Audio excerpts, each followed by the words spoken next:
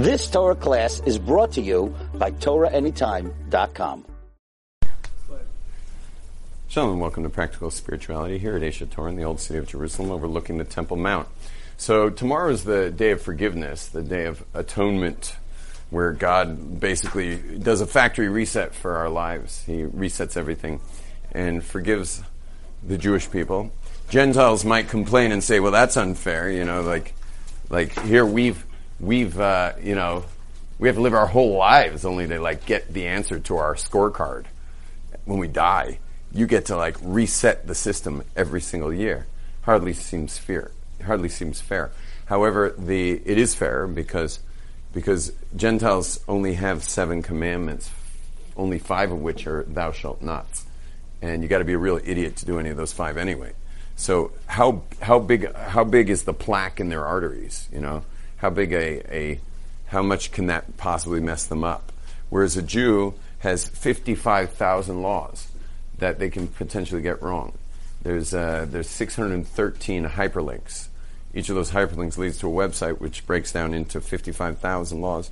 And what a Jew can do wrong inadvertently in 1 week, a Gentile couldn't do in their lifetime. And so we have to have that factory reset every year. And that factory reset that we get is really important because God is creating the world via these 613. These are the pipes of creation. So if the Jews have a lot of plaque, meaning a lot of barrier, what's called the orla salev, or the foreskin of the heart, our hearts are covered over by sin. So then the creation itself gets clogged. And so God does the rotor-rooter and roots out the pipes once a year on Yom Kippur, cleans it out. And there's even a discussion from Mishnaic times whether the day itself atones without you doing a thing. Meaning you could just lie in bed or you go jet skiing or something. You could just eat cheeseburgers all day. You don't have to fast? What? You don't have to fast? Right. Well, for every bite, you'll get a terrible sin and be cut off spiritually from your people, and then you'll be forgiven a second later. And then you take another bite, and you're spiritually cast off from your people, cut off spiritually, and then you're reinstated with forgiveness a minute later. So, but yes, you do have to fast. Don't try that. And by the way, the rabbi who believed that, I think it was Rabbi Yehuda Nasi, and we do not hold like that. We hold that the reset happens because you actually embrace the day, which includes fasting and the prayer and the repentance. And by the way, don't forget to repent on Yom Kippur, because you could easily just go down the list of the prescribed list, which is all in plural, because half those things you'd never even think to do. And you'd need a lot of imagination for some of the things on that list. And so why are you hitting your chest over those things? And the answer is you're not hitting it's not about you. It's about you and the other Jews that are connected to your soul, because there are 600,000 root souls, yet there are 13 million Jews, 14 million Jews. So that comes out to about 25 people are walking around the planet who share your soul. Now, you may be a nice, good girl or boy who's keeping Yom Kippur and keeps Shabbat and keeps kosher and keeps all the other good stuff. But it could be many people whose soul you share do not keep that stuff. And therefore, by you having a proper Yom Kippur, you're cleaning up and resetting for them who may not even be celebrating Yom Kippur at all. And it's not just them. You also have specifically connected to you, every Jew has connected to them a certain amount of mineral, vegetable, animals, which will include all fish and fowl, and Gentiles. Each of us has a certain amount of Gentiles. I forget what the math was, but someone, if you have an Apple phone, just type into Google, go in your calculator and calculate 7 billion divided by 13 million. And you'll see how many Gentiles each one of us could, if it were even. I doubt it's even, but if it were perfectly even, each one of us would have these Gentiles literally feeding off of our commandments. Like when you're doing a mitzvah, this amount of Gentiles, how many Gentiles? 7 billion, 7 what? 13 million.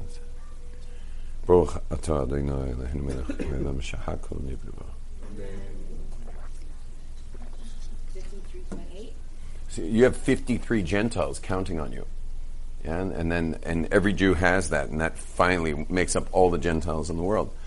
And the truth is if you weren't keeping Judaism properly, they'd probably be extremely PO'd, because they have their spiritual flow has been cut off because of you. So it's like they would, if they had any idea who you were, I would suggest buying a helmet, because they would come after you. And the Kabbalists explain this is anti-Semitism, because deep down the Gentiles know they're getting ripped off. They just don't know which Jew it is, and so they just go after the Jews themselves, because they just don't know which Jew's the one messing them up. But if they did, they'd just go after that Jew. And lastly, before I take Bradley's question, lastly is that I don't remember. Bradley? Did every soul in the universe have an opportunity at one point to take on the Jewish responsibility, like to become a Jewish soul? So no, they haven't. But we do have a medrash that says that God offered the major nations of the world. They were all offered the Torah. We have we have an oral tradition that says that they were all offered the Torah, and but it's an oral tradition. It's like all our oral traditions. They're called midrashim, and they're there to teach us certain lessons. I'm not going to go into that lesson right now. Okay? Yes, ma'am. Is it the same thing for Jews in general? Like we all have the opportunity to become religious or choose to become religious in their lives? I wouldn't say every Jew's had that opportunity, but certainly many have had the opportunity, and no matter where they are, at least every Jew in the world could have asked the questions that would have led them to the answers. There might have been quite a journey to get to the answers, but every Jew has that opportunity to ask the questions. Yeah. I'm saying, doesn't every Jew have that part in their soul that pushes them towards that? Yeah, sure. But most Jews will be one of the 3 Ds, which are distracted, depressed, or devoted. And a lot of the Jews who have never discovered Judaism will just keep distracting themselves with more and more distractions. And you'll notice Jews are driven to distraction more than anyone else. And when I say distraction, I'm talking about wealth, and I'm talking about artistry, and I'm talking about musicianship, and I'm talking about creativity, and I'm talking about business, I'm talking about real estate, and I'm talking about banking, and I'm talking about just everywhere you will find the top of any industry or art or anything creative, you will find Jews there, distracting their hearts from Sinai, from God. Depressed. The second one is not everyone's so good at something. Not everyone's so good at distracting themselves. So instead, they have this. I mean, this is one of the definitions of depression. Viktor Frankl made this famous in his book Man's Search for Meaning. In his later therapy, he worked in a Holocaust survivor. He said that when someone deep down has an unconscious knowledge that there's something really big out there, like really big and meaningful, but no one ever lets him know what that is, that causes an existential depression. It's a different kind of depression than people are used to talking about. It's called an existential depression. Raise your hand if you've ever felt an existential depression. Yes, you know what I'm talking about, where things are kind of meaningless. And now, why should that bother you? I mean, today's millennials, the things being meaningless is fun. That means you get to do whatever you want with your you-know-whats, Things are meaningless. So shouldn't that be great? And the answer is, well, yes, if you're a Gentile, not if you're Jewish. Because if you have Mount Sinai in your genetics, if Mount Sinai is in the collective unconsciousness of the Jewish nation, and you've never been taught about Torah in any real way, meaning you might have been taught some religious stuff, but Judaism is not a religion. So if you were never taught Judaism from a core tribal level of our true ancestral heritage, so then you just think life's meaningless, except your heart says life's meaningful, but you never found the meaning. That leads to depression. Clear? And that's a pretty heavy depression. And the last is devoted, and that's people who actually embrace the tribal ancestry, our actual wisdom chain, and we're part of that as the wisdom tribe, and we align our lives with that by avoiding the negatives and doing the positive commandments, and so we're pretty hooked up. And the numbers prove themselves. Go check out some of the sociological findings they've found with people who actually are aligned themselves with Torah. You'll see that we're off the charts, whole index points on psychological charts above all of humanity. And you'll find also Jews rank very low compared to Gentiles when they're when compared to secular people. For example, we make up per capita 40% more depressed people. On that existential depression, we make up 40% more depressed people than the Gentile population. So we're off the charts low, and also we also have a rate of senility at the end of life. Secular Jews have a rate of senility at the end of life much higher than Gentiles. Because, what? What's that? Senility is losing your marbles at the end of your life. You know, old people lose their marbles after a while. But in my community of Torah scholars, the majority of the Torah scholars and their wives make their own breakfast the day they die. I mean, they are fully sufficient, self-sufficient. And in fact, their mastery of Torah, the greater mastery you have of Torah, likely will directly affect how long you'll live. And if you get so big in Torah that you become the actual question answerer for the generation, there's always a number of people who are the answers of questions. If you can hit that category of wisdom, you will automatically live into your hundreds. No one's died before 100 years old in the last 50 years who's reached that category. You will live into your hundreds. Why that is probably because the nation needs you, and God's going to make sure you stay, fit to, the whole nation's leaning on you. So, post-kim, exactly, very good. Yeah, they're called post-kim. Yeah. The day they die. They make their own breakfast. And then they lay down, they call all their kids, and their grandkids, and their great-grandkids, and their great-great-grandkids, and the place fills with people, and they bless everybody, and they close their eyes and die. They know? People still do that stuff, in our community they do that. Different ages, usually in the 80s and 90s. They're ready. It's time. They're ready to go. And it's over. So they don't suffer, they just... I don't know if people on that level suffer, even if they were suffering. I'm not sure they call that suffering. What is suffering? Suffering is your relationship to facts. That's suffering. Yeah, they may get ill. I mean, God's got to take them out somehow. They often get ill. Okay, wait. Let's get back to Yom Kippur. So, we learned that God treats us as we trust. We learned that God treats us as we treat others. We're coming up to the day of forgiveness. How are we supposed to treat others? With forgiveness. Raise your hand if there are people that you have not forgiven in your life. People who've harmed you, obviously. Raise your hand if there are people you haven't forgiven. Okay? And the rest of you are lying. Okay? Especially if you're doing this. Not forgiving them. And then I'm going to raise my hand. Because this is my posture of not forgiving. So, anyway, everyone has people they haven't forgiven. And we're all going to ask God to forgive us tomorrow. And you're way worse than the people who've harmed you. Way worse. I mean, imagine, like, God's creating you, okay? Your life doesn't create itself. Nothing creates itself. God creates us. So God's creating you 24/7. 60 seconds a minute. Okay? Over and he's just creating it, and creating it, and creating it, and creating it. Now, imagine we had a clock, like an atomic clock that tells even the milliseconds, and the seconds, and the minutes.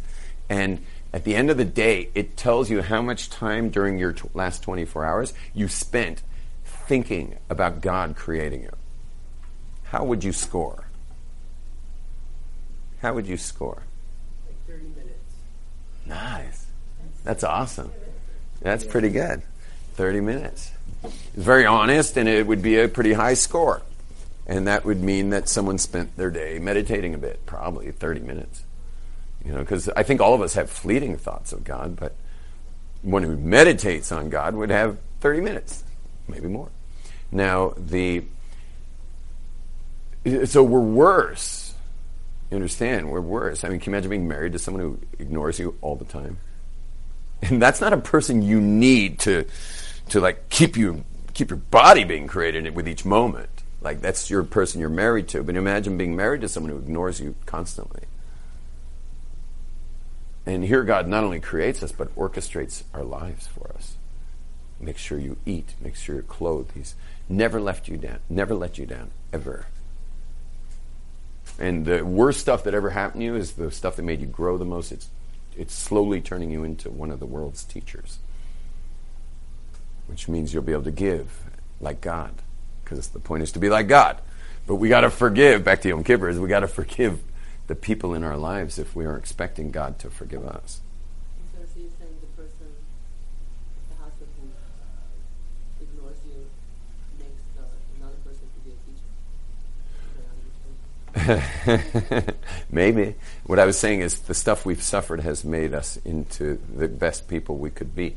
And because we've become these great people, that makes great people automatically our teachers. Because when you have greatness, you share the greatness, and that makes you like God, and then you get to sleep well at night. Because you know, can you imagine? I mean, how much better would you sleep if someone let you know that day what a difference you made for them? There's nothing better. Nothing better. So I think that's probably part of the reason we all want to be parents. It's because we want to make a difference for somebody. Okay, so we all want to forgive. So what I'd like to do is share with you the 5 steps of forgiveness, so you can forgive these people once and for all. You can do the 5 steps of forgiveness, and that's nice. There's a heart on the board. That's not blue. So we're going to do the 5 steps of forgiveness. I apologize if this hits you. Yes. I know it looks really easy, but it's not easy. From this angle, that's my graveyard of pens. At this angle, you have a very small aperture between this ceiling feature and the shelf. I don't make it so often. Is there more credit? Okay, so we're talking about giving, because you will not give to somebody if you resent them.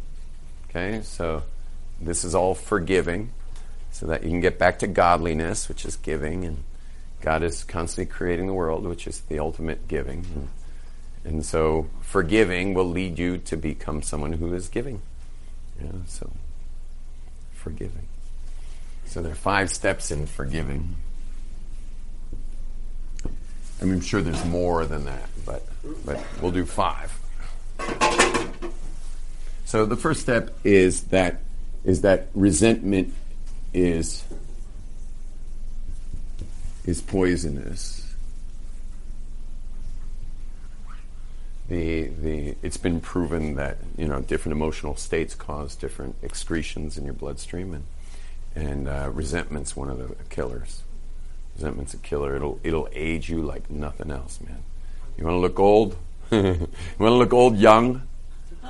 Hold resentment in. It creates all kinds of things, including constipation. You know, just hold stuff in, man. So that's number 1. It's poisonous, and when you forgive. Well, let's just call resentment. Another way of saying it is a resentment is when you wish someone would die, but you drink the poison. When you wish someone would die, but you drink the poison. And when you forgive someone, it's when you let someone out of jail only to discover that that person is you. Someone miss that? Want to hear that one again? That's a good one. Forgiveness is when you let someone out of jail only to realize that person is you.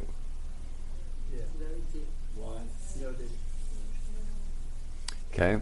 So that's part of forgiveness. Yeah? What if there's someone you know that you should, like, go after and try to put them in jail or something? No. Try to like get their forgiveness, but you know that they don't want that. By doing that, it'll might just. Shui gives the perfect segue. The next, you gave the first perfect segue, and that is, You gift forgiveness. Normally forgiveness is not a gift. People actually ask for it. And that's very humbling to ask for it. It's humiliating, really, to come up to somebody and say, you blew it. Not too many people have the courage to do that. And so what do? We just never forgive them because they never really asked. They didn't take ownership over what they did. And so we're just not going to forgive them, except what? We're still drinking the poison. And so therefore, what kind of forgiveness we give? Everyone say the gift of forgiveness. Say that? The gift of forgiveness. You didn't say it. Say the gift of forgiveness. And the gift of forgiveness means that you're going to stop waiting for their apology, and you're just going to spit out the poison of resentment and gift it. Straight out gift it. Someone gifted me a forgiveness recently. Some lady. It took her like 32 years to finally get the courage to reach out to a rabbi. And she reached out to me, and I totally ignored her. Now, it just so happens that I didn't read those messages because I don't use Facebook messaging. But I did, thank God. I was like on my way into the bathroom, it was Saturday night last week. Yeah, it was like Saturday night. And I just see, how on phones, when our phones are off, it'll still flash on that something came in. So what came in? A Facebook message, which I ignore because I don't use it. I'm an alpha poster. You know what an alpha poster is? You post, you don't look at stuff. Yeah. Same way. You're an alpha poster. Okay. So you post, but you don't look at everyone else's stuff. That's very beta to be going through the news feed. It's not. Real men don't look at news feeds. Okay. So anyway, this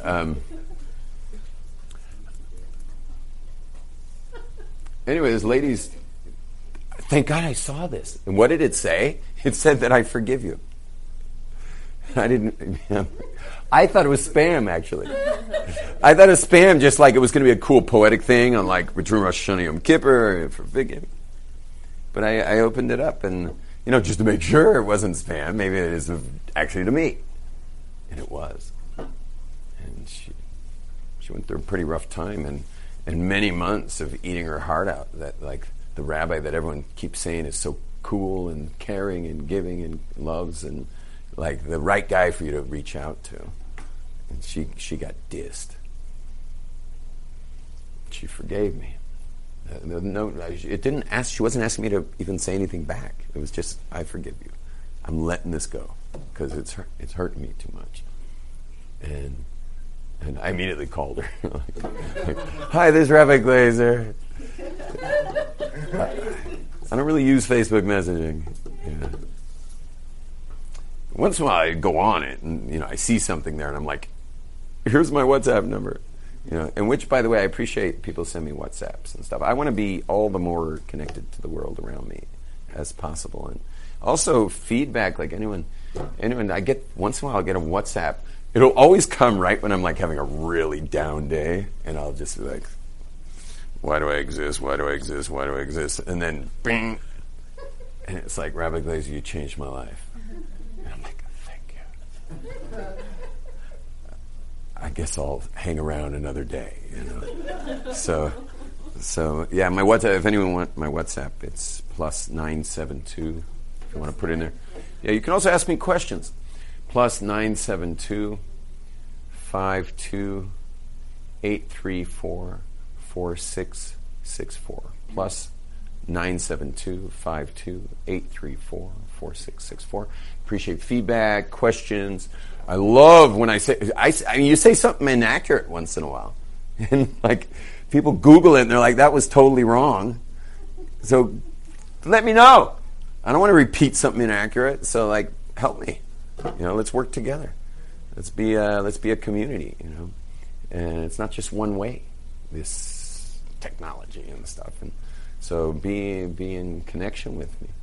And the ultimate connection is to be part of my club. I have a media club that's working to get as much of this out as possible, that more and more people have relevant Torah to hear. that will make a big difference for them, Jews and Gentiles. So please join the club. What's it called?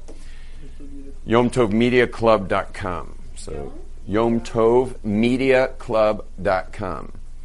And that automatically puts you in a very special place in my heart. And one last thing, by the way, if anyone does WhatsApp me and I don't reply, probably because your WhatsApp got avalanched by like 30 other WhatsApps, 3 of which were emergencies. And sorry, like I'm going to deal with the emergency WhatsApps. And by the end of my day, there's 30 more on top of those 30. And now yours is 60 down. And your name's not in my phone. If you're like all the other idiots, no offense, who think that the little circle on WhatsApp's to a picture of the sunset, or your kids, or like a horse you saw, like, that's a great way to never get answered, is think that your profile picture is supposed to be a photo of a nice car or something, or your company logo. It's like, no, you're way at the end of my list of anyone I'm replying to. That's even if your name's in my phone. Because your name's in my phone, it's listed with a bunch of other names. But if your face is staring at me, I'm like, hey, that guy needs me. That lady needs me. You understand? Like I'm going to at least click on it and read the first line or two if your face is there, because it's human. There's not a lot of human with social media. And like, who in the world thought to put anything but their face on there? I opened it up, I'm like, okay, WhatsApp, how do you use this? It says, well, open your account. And so I like put my name and on there. Oh, there's a picture. Okay, click. It's like, obviously, people want to see you. They don't want to see your dog. Yeah, it's a perfect way to not get answered. Anyway, if your WhatsApp got avalanched, just put it back to the top 24 hours later. Just send an arrow pointing upward. Just send an arrow. If it's really important, write that every day. It just pops it back to the top. I mean, you could put a picture of Mickey Mouse, but it gets it back up to the top of the deck. Yeah? Put your card back on top. It's so easy, but I'm sure everyone gets so dramatic, Obviously, he doesn't care about me. And, that's why he didn't answer. It's like people today sending resumes. I was just hearing Jordan Peters on my way back from surfing. So he was saying that people get all bent out of shape that someone didn't answer their resume. No company said, oh, yeah, we'd like to interview you. Except what? Resumes today are online. So the second they went online, every company would get 10,000 resumes a day. They had to hire people just to read resumes. And the last thing they're going to do...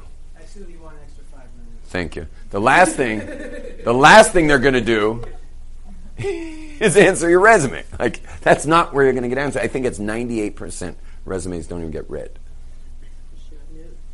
So, like, but then you're not going to work for another half a year because you were rejected. No one even read it. Never got anywhere. You'd have to send out 98 resumes to get it read once. So step number 3. Thank you. Is give the gift of forgiveness. Step number 4. Meaning without them asking, just gift it. Step number 4 is God. Oh, thank you so much. Step number 3 is God doesn't make mistakes. We can just call it God. Okay, God doesn't make mistakes. Think about it. You are like totally convinced that God must have been like, I don't know, maybe he was like distracted that day when you wound up in some horrible crash and burn relationship, and he didn't protect you, or he was distracted that day when some car light came shooting through a red light and just creamed you, like God just wasn't like, he wasn't paying enough attention or something. Yeah, he was busy. I don't know, some group of ants climbing a tree in the Amazon, like had an aardvark coming up, and God was busy. Listen, God's not too busy for you. God is running your seminar. You're in a giant personal growth seminar, and your job is to obviously get yourself as cleaned out as possible so your energy is super clean and you only get clean stuff coming at your coming your way. But until you're there, you're probably going to get all kinds of stuff until you surrender to the fact that you've got scrappy, without the S, energy. And you're attracting scrap, without the S, into your life. Okay? And you're in God's seminar, in God's world. This is a digital simulation. Everything works vibrationally, and you work vibrationally. And if you're not clean, you will have vibrational feedback coming your way. And God set it up that way. And there's no coincidences. Zero coincidences. God does not make mistakes. This place is with extreme precision. Precision. Everything's shooting across the room right now, digitally. Hitting your eardrum, going to the brain. The brain's just neurons firing or not firing, which is ones and zeros, purely binary. And everything's digital. Okay? I lost my pen. There it is. Yeah, we're going to move faster now. Number 4 is that you must bless your enemies.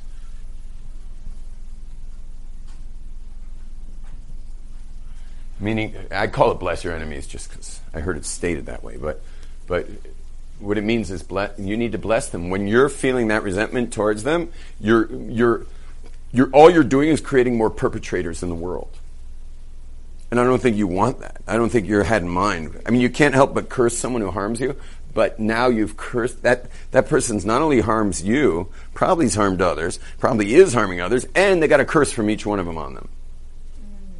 Bless your enemies, meaning bless them. What you don't have to give them a blessing that they get a new Cadillac.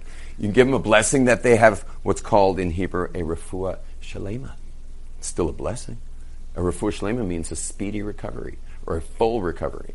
They should recover. They should heal. They should meet the right people at the right times and heal their lives so that there's less harm happening in the world. Bless them. And last but not least, at least for today, is that it's crummy for you. I don't have the right word for that. It's crummy for you. Someone can help me with this one. Yeah,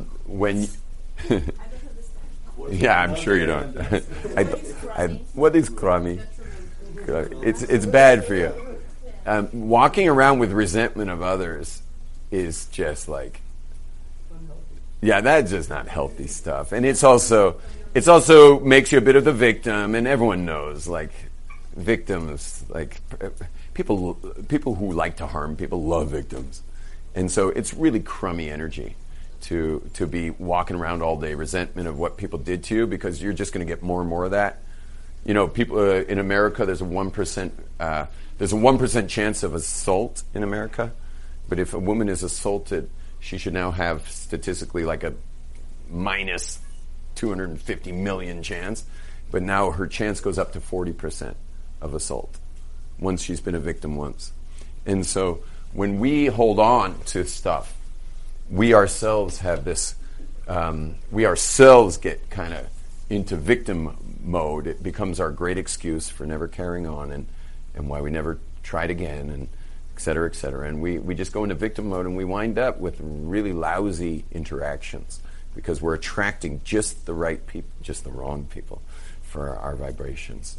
Meaning people are going to be attracted towards those people. Like even today when I finished surfing, I told the guy that I drove, part of my issue, Rabbi, why I was so late, I told the guy that I had a meeting with him. So I met with him in the car to the ocean and in the car back. So what did I do? I lock all my valuables in the car and everything. I'm just wearing surf shorts. And I told him, when I'm done surfing, I'll call you. Except where's my phone? In the car. Where are the keys? With him. Because it's perfect. I had someone to hold the keys. He's waiting for my call the whole time until he finally put 2 and 2 together, sitting in some cafe in Ashdod, that I'm not going to be able to call him. But anyway, I left my surfboard in the shade of my car and went looking around the cafes. Now, no one would be an idiot to leave their surfboard sitting by their car at Channel Islands from Santa Barbara, amongst a bunch of Israeli surf rats, except for me. And I sat there for a second. Do I put it down? eye candy for Israeli surfers? Would I go around the cafes with my board? You know? And say, well, the right thing to do for most people is, because they've been victims of thievery, take it with you, because you obviously have some stickiness of thieves on you, and they sense you, and they sense your stuff, and they go after it. I, on the other hand, can just lay my surfboard right here next to my car, and I'll be back later. And I went around for 10 minutes to the cafes. You think my board was there? Yes. I bet it was there. No one probably even saw it, because it has this invisibility, magical spell. Shalom, everybody. Shana Tova, and may God please forgive you specifically, and everyone in general. Shalom. Number 5, it's You've just experienced another Torah class brought to you by TorahAnytime.com.